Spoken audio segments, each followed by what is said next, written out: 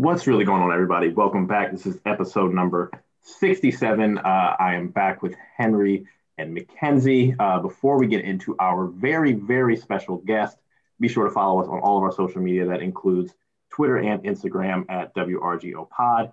Be sure to subscribe on YouTube. Also, be sure to like, listen, subscribe, comment on Apple Podcasts, Spotify, SoundCloud, and Google Play. Finally, be sure to check out our website, what's really going on pod.com. This is our first time we have a guest of this magnitude. I will let her introduce herself.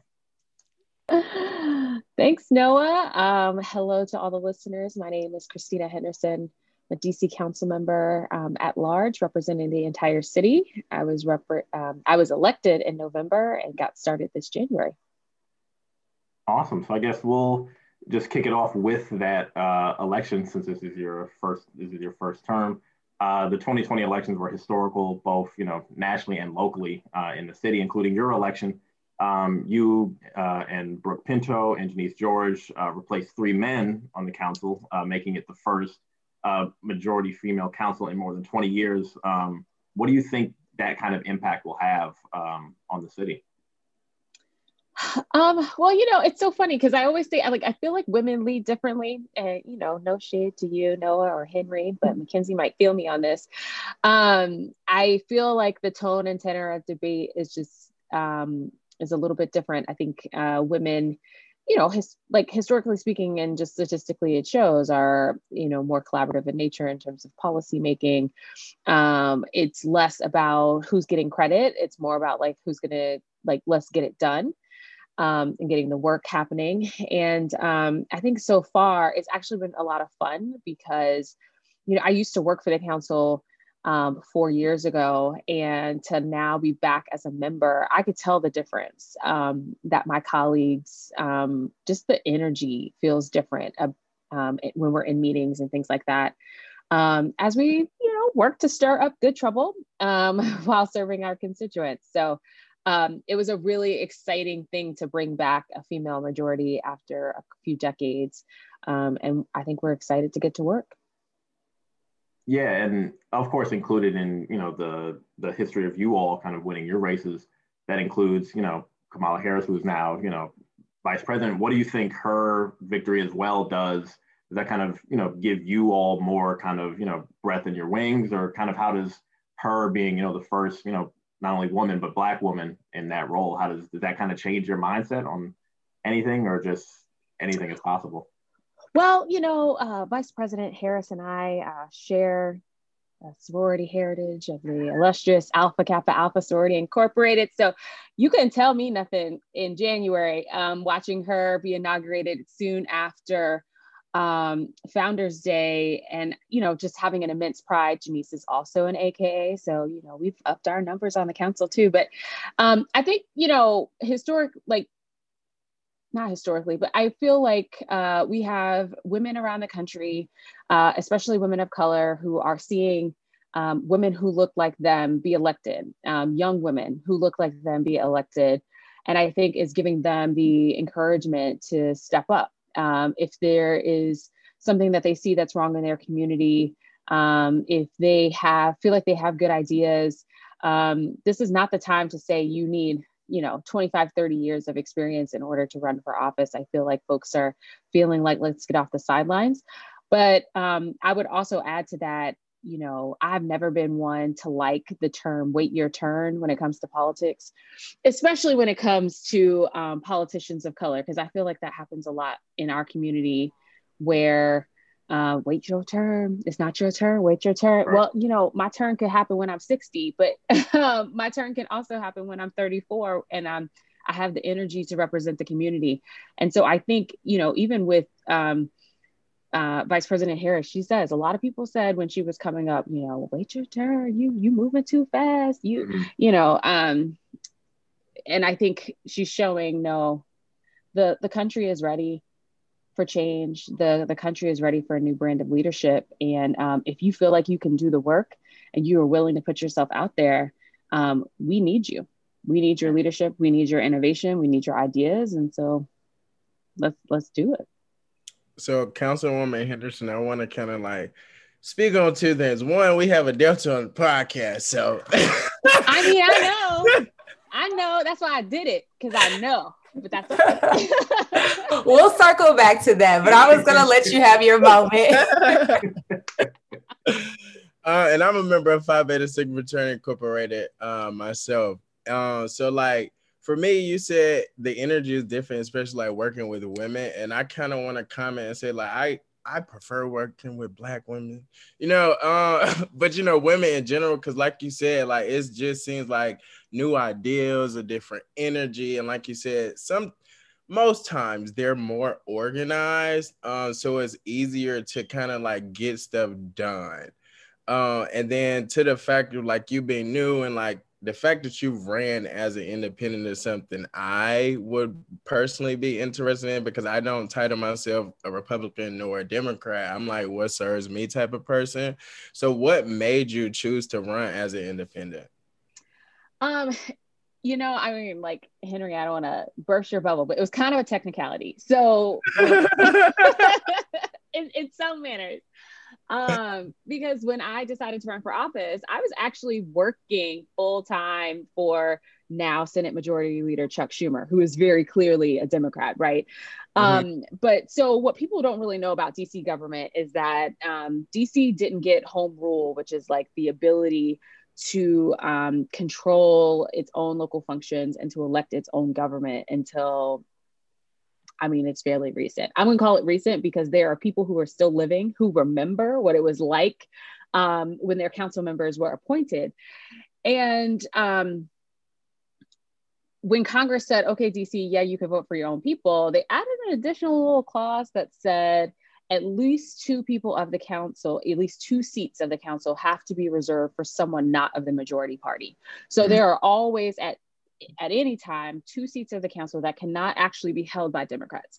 And in the past, we did have some Republicans who were able to be competitive in terms of their elections. That changed a lot, especially during Bush 2 days in 2004 and so on. And so the only way I could hold this seat is by being an independent. I do feel like, Henry, though, to your effect of like, I don't really go with either party, I kind of go with what suits me, is that actually I kind of enjoy it because, while my ideas and my values are certainly progressive in nature, I don't feel beholden to towing to some particular party line in terms of the work. I'm here to do the work of the people. And I think just as an independent, it just allows me a little bit more freedom to do that. But I talk to the Democrats. I'm definitely a progressive in my policy stances and works. But yeah, the independent part is a bit of a technicality. Well, switching gears, we saw that you visited an elementary school or a school last week preparing for students to reopen. And with everything going on in the pandemic and teachers going on strike of not feeling safe within the schools, how do you think we, just like as a community or as the DC community, how can teachers feel more supported? Did they tell you anything of how they can feel better in the classroom working with students, or like how were they preparing to bring students back? And also making families feel safe that they're sending their student to a school that's safe and they won't come back with the virus.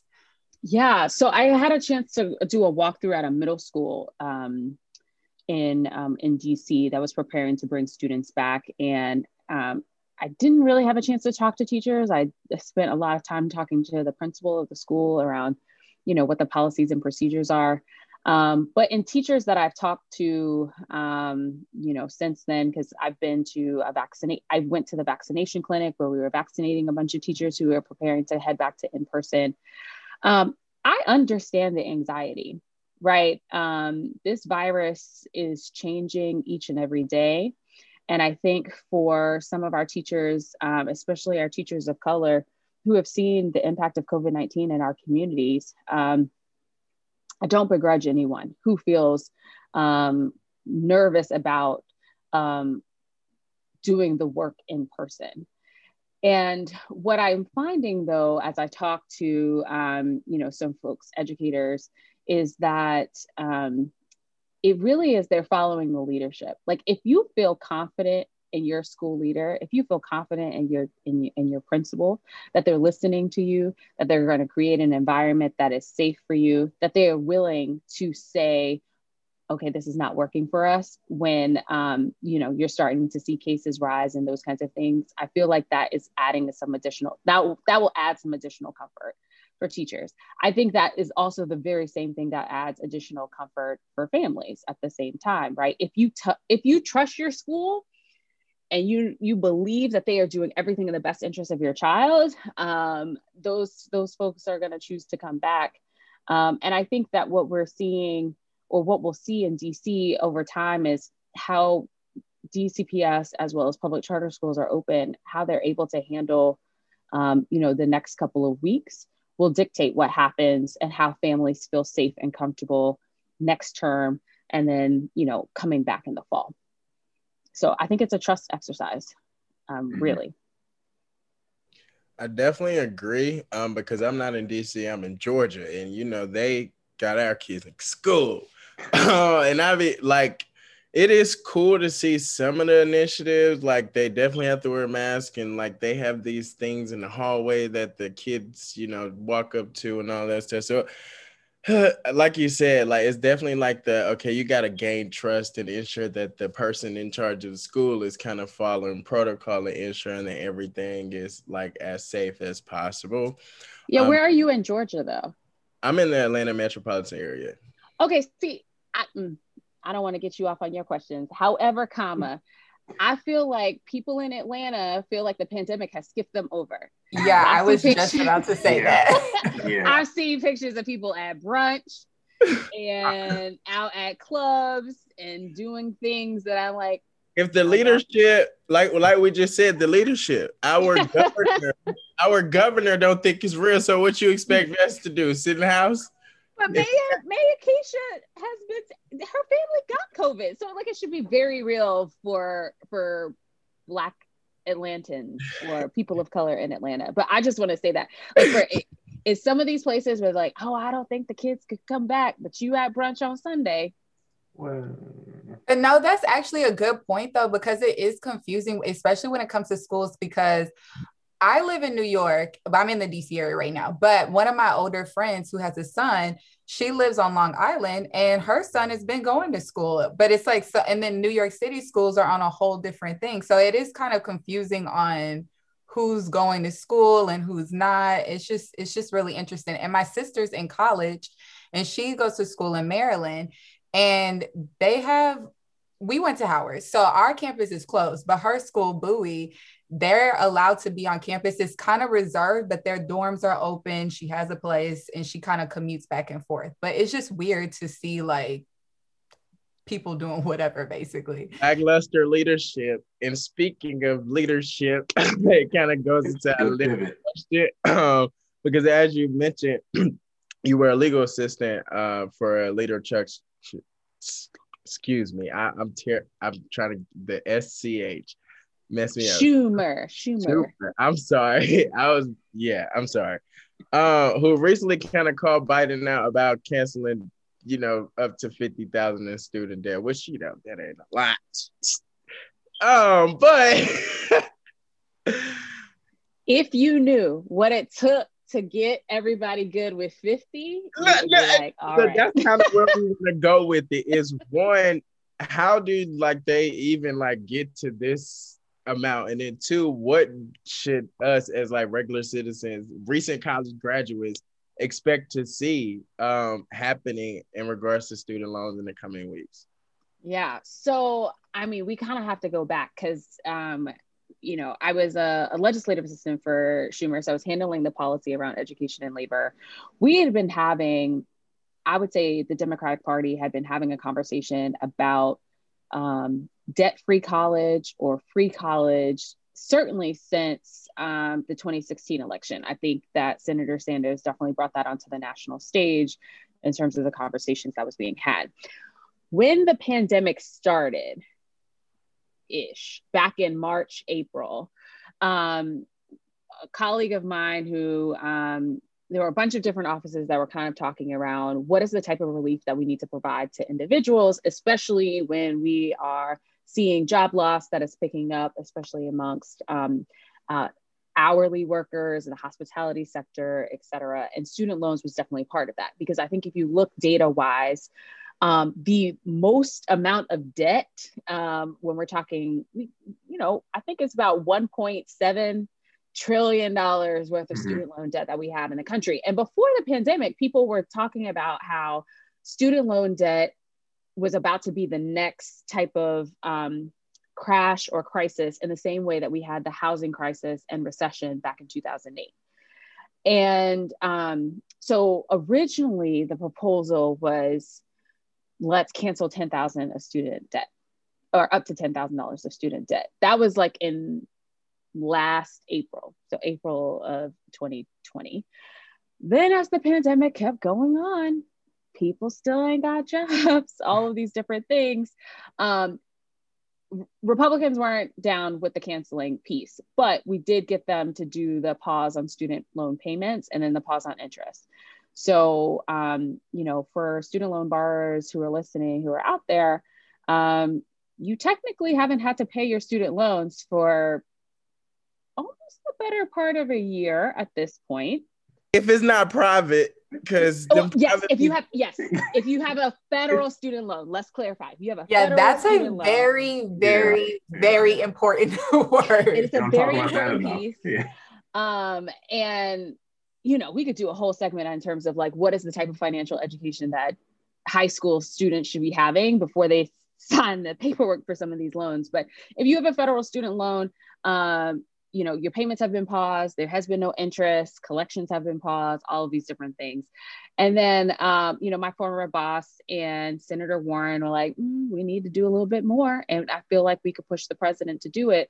Senator Warren's office had done some, legal research about the powers of the presidency and whether or not the president could, administratively speaking, cancel student debt, meaning you don't have to go through Congress to make that happen. And so that's where we came with cancel up to $50,000 of student debt, not having to go through Congress. Literally, Biden could do this via an executive order. And so that's where the pressure has been around that.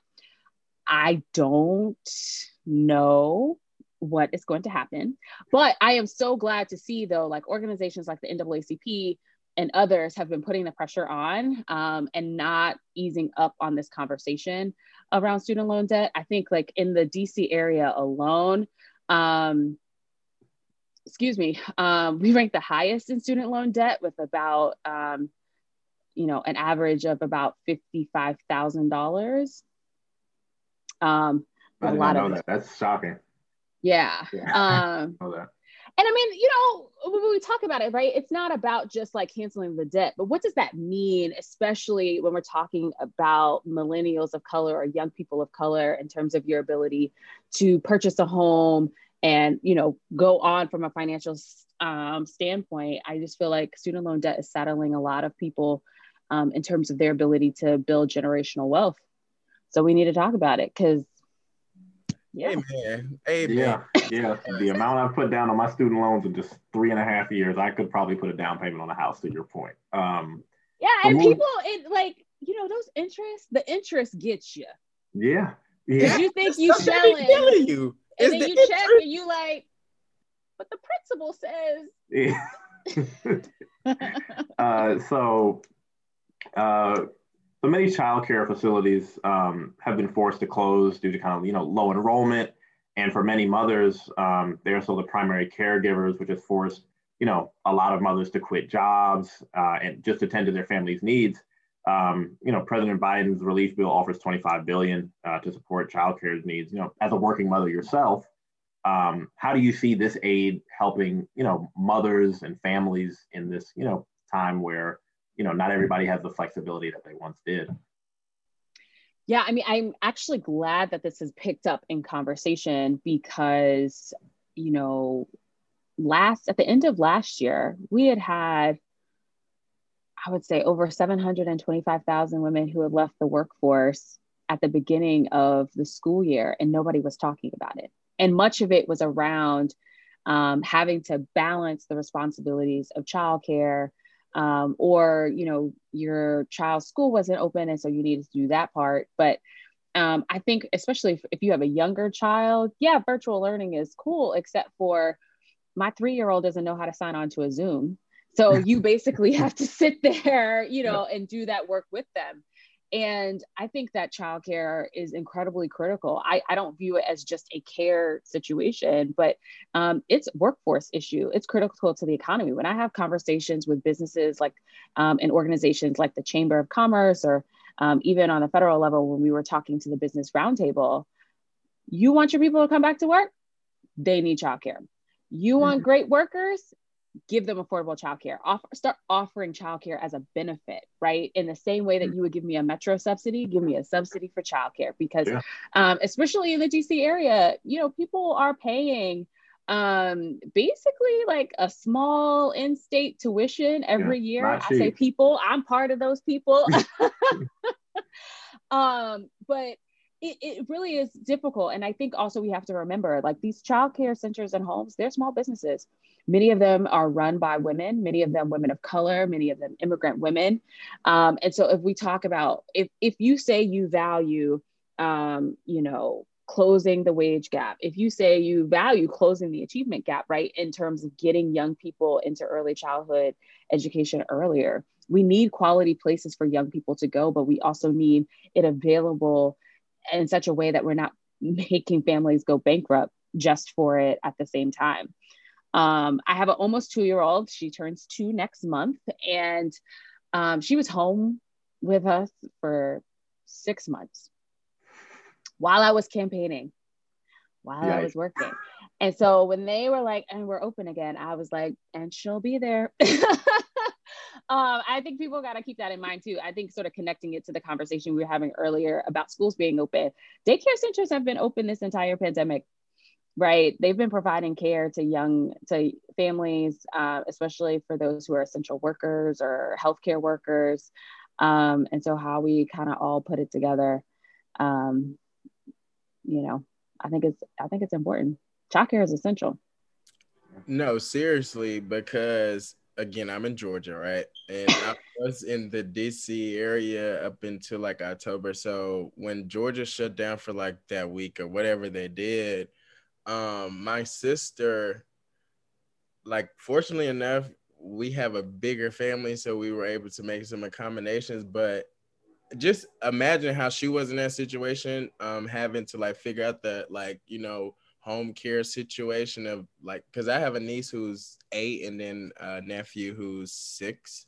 So they can't, you know, they're not old enough to stay home. And then to the point of like doing the homework, like work from home, she has to be there. Someone has to be there to kind of assist them with doing that.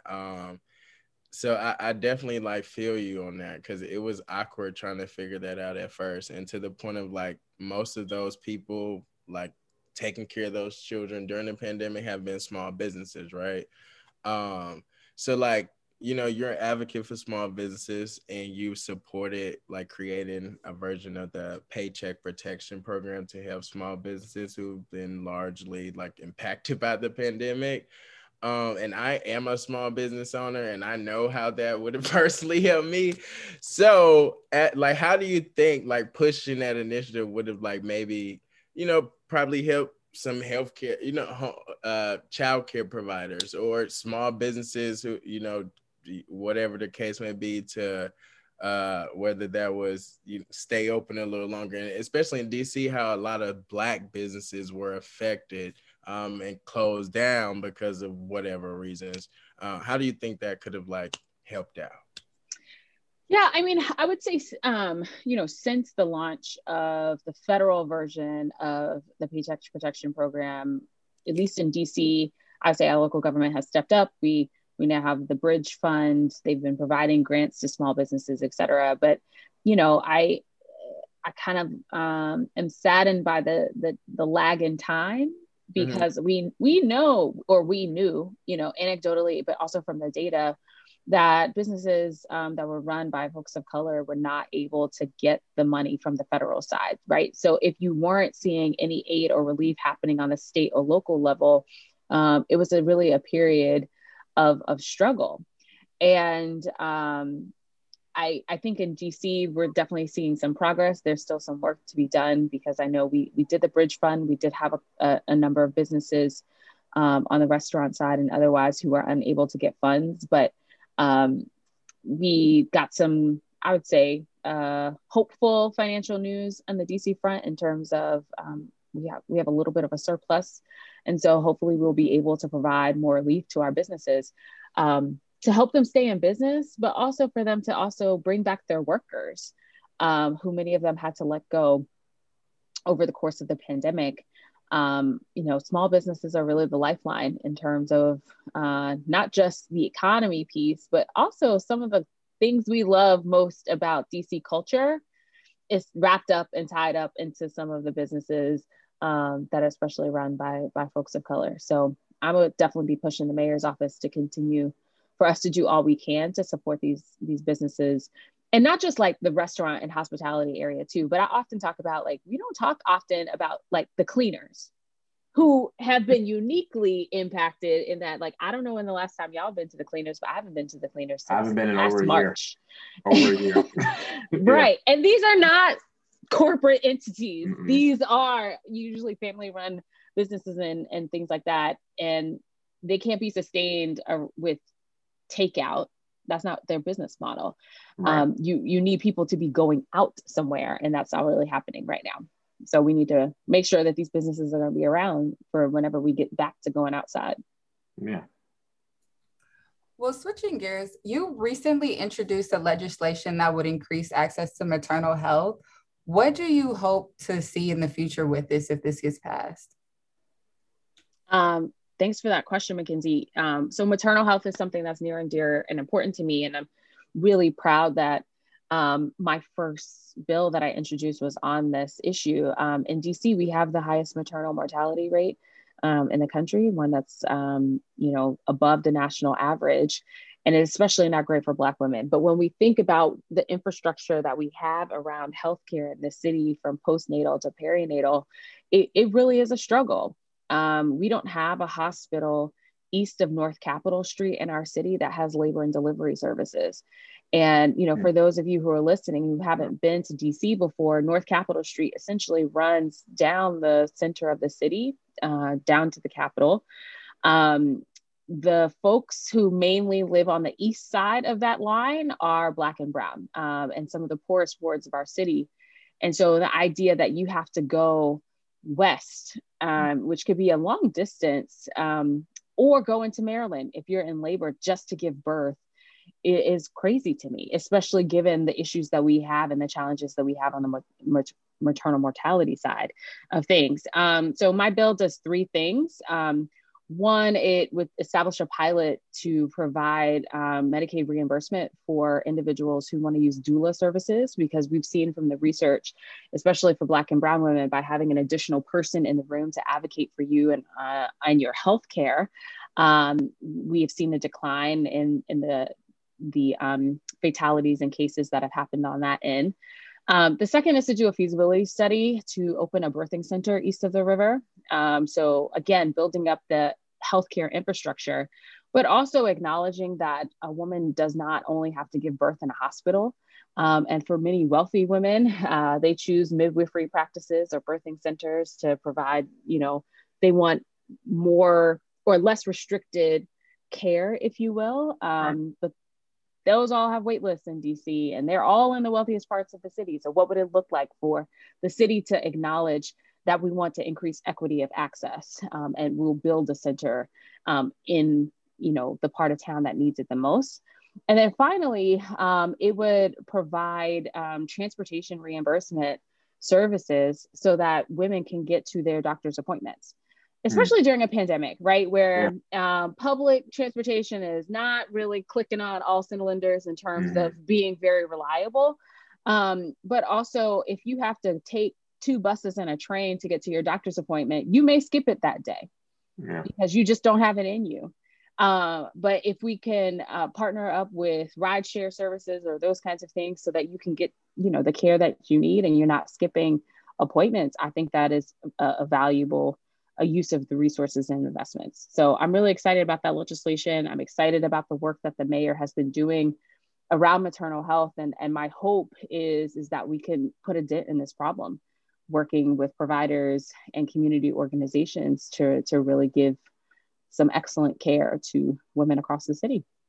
I'm actually glad you really brought that up about midwives and doulas, because I know, I mean, none of my friends are mothers yet, but we always kind of talk about, and I think that it's been, I don't want to say a trend, but like I see more and more younger people are looking into getting midwives versus going to hospitals and stuff. So the fact that you bring up that that's normally in well-to-do neighborhoods and not easily accessible is actually, I didn't even know that. I thought that was just a thing everyone might have access to. But that is a great point that you pointed out, because many of our listeners, I feel like if they're young like us, probably wouldn't have known that, because I know that that's never come up in conversations with my friends, that I might live in an area where the midwife location is an hour away, or, you know, and just in a completely out of the way community. So I'm glad you. Yeah, I mean, it's that, but also, like, for your listeners, you know, doula services are not covered by insurance. Yeah. So that's something that you're completely paying out of pocket, in addition to everything else that you're also going to be paying for. And so, you know, how can we improve access, I think is key. Yeah. So continuing on kind of the health aspect of this, you recently tweeted about receiving your first COVID shot last week. Many people, you know, who are Black and Latino across the country, but especially in the district, have expressed some hesitancy towards taking the vaccine. Why did you decide to take the vaccine? And can you just tell our listeners just kind of what the process is? I mean, I think all of us, you know, Mackenzie, Henry, and myself are all young, so we're not 1A or 1B, we're probably, you know, Z20. But, you know, for kind of just take us into what the process was and, you know, why you chose to get the vaccine. Yeah. So we essentially got an email.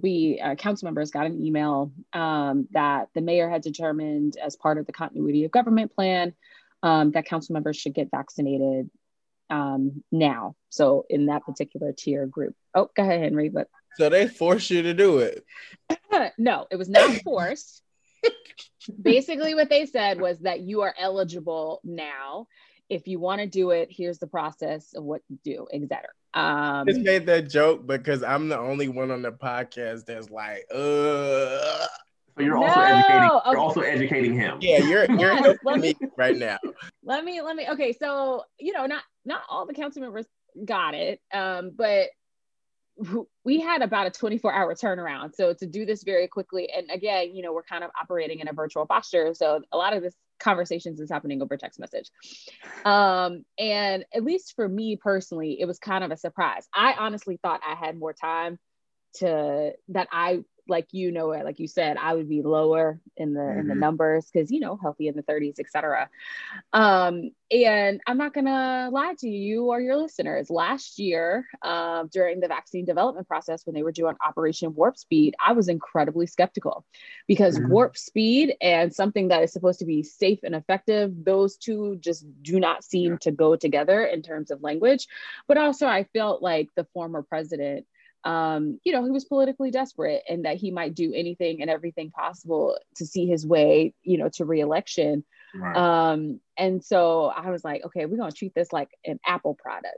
You don't normally get the first generation, right? You let it come out, you see what happens. You wait for them to do the update that inevitably comes, and then you go and get your product, right?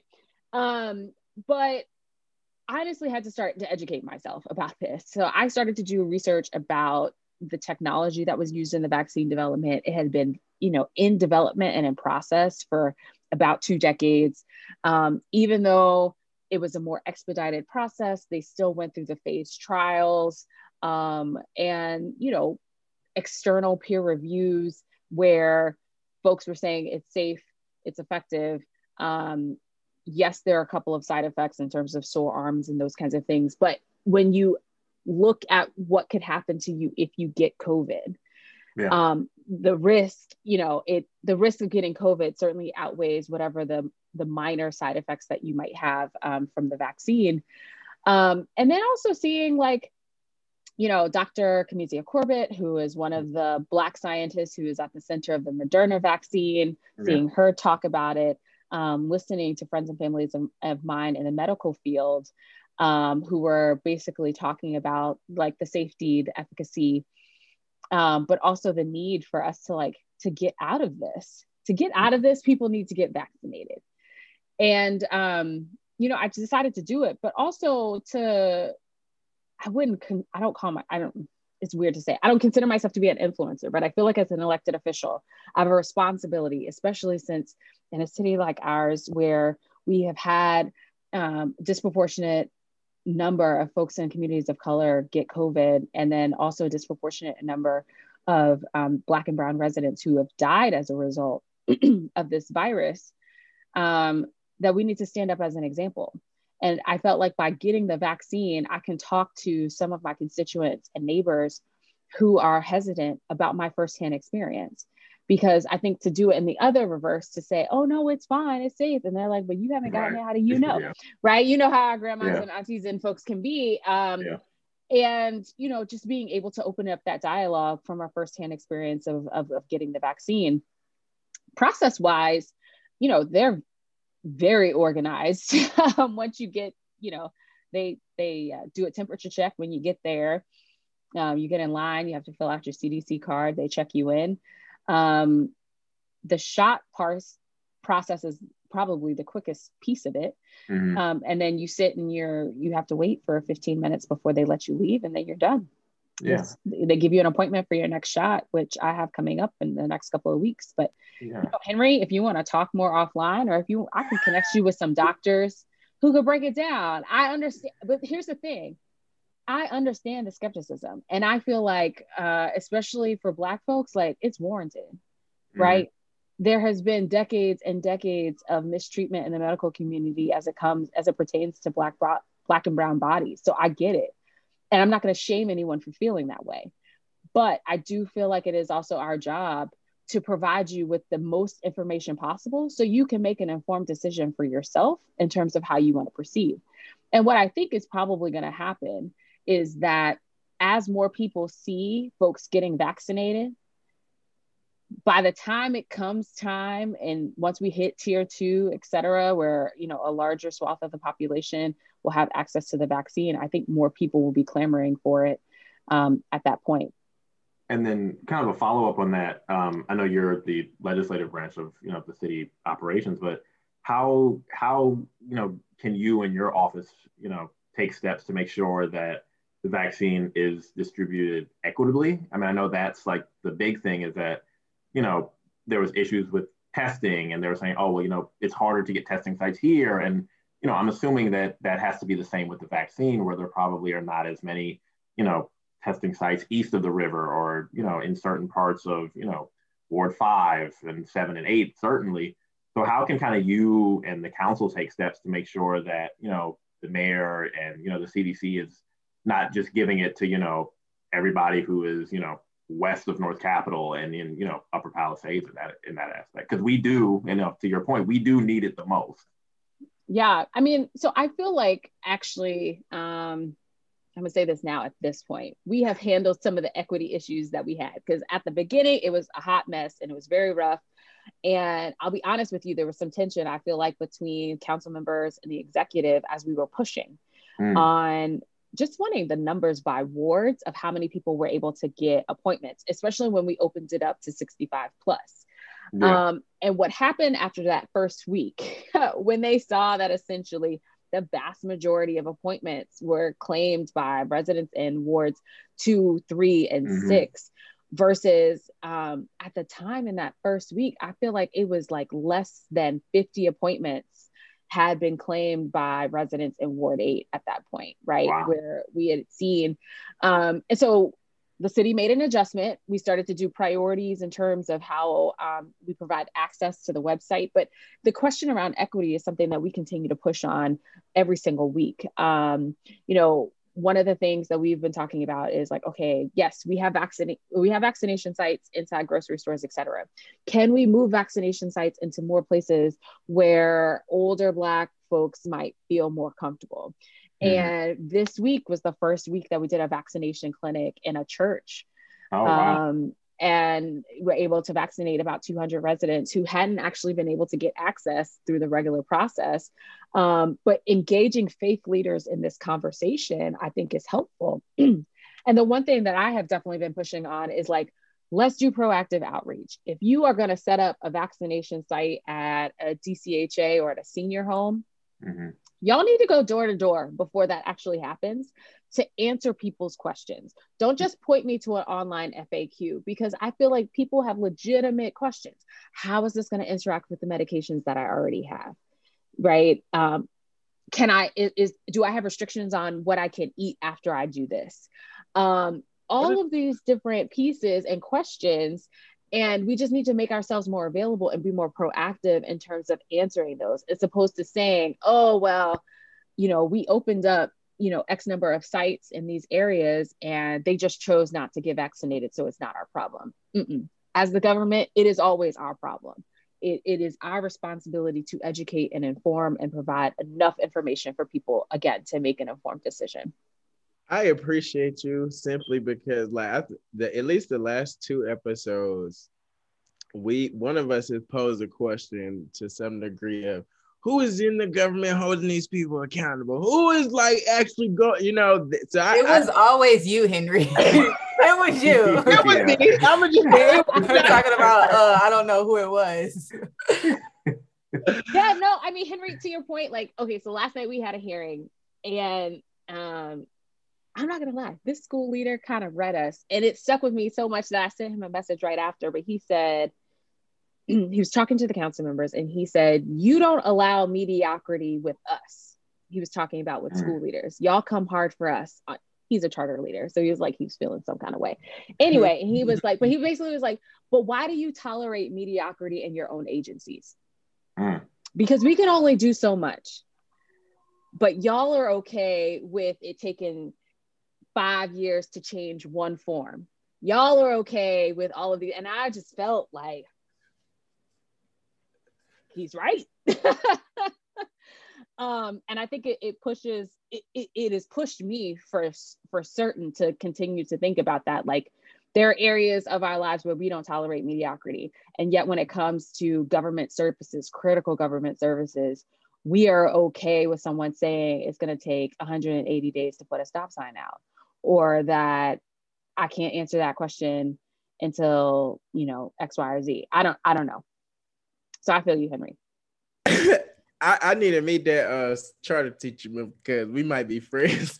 But we definitely appreciate you, and this is gonna be like one of the last questions. I know we kind of jumped around. We wanted to get the whole scope of Councilwoman Henderson, right?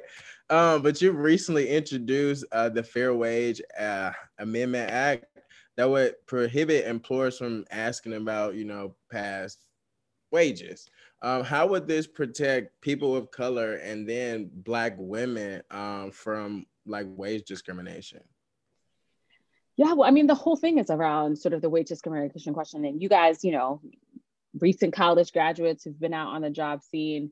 I think for me, it's important that a past situation where you might have been lowballed or not paid your worth isn't tied to you for the rest of your life. Can I jump through the computer and give you a hug? Because I felt that in my spirit.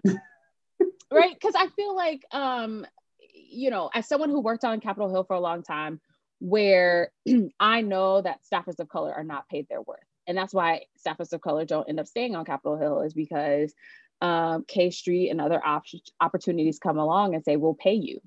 And we had the conversation earlier about student loans and those kinds of things. But if an employer is then just going to pay you on your payment history when you are already lowballed, this is where it starts to become a problem very early on. And so I think, by saying to employers, pay me what you think I'm worth, not based on what you think I should earn because of my past experience or my past earnings, I think is an incredibly important point. And so I'm excited to push that forward. That was a bill that was offered last council period by my predecessor, and I'm glad to carry the torch.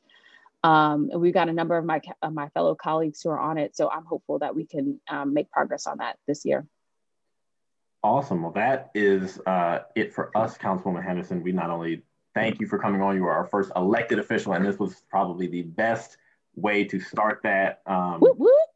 In general, how can our listeners and our viewers, how can they get in touch with you? Is there any, newsletters or social media handles that our listeners need to follow to stay up to date? Because I think, I'll speak for myself and Henry McKenzie, we've probably learned more about the city in these past 40 minutes than we have through a lot of research ourselves. So, how can we keep up with you and, the amazing work that you're doing? Yeah, so I am pretty active on social. You can follow me on Twitter at C Henderson. I'm also on Instagram at Christina Henderson DC. Also on Facebook.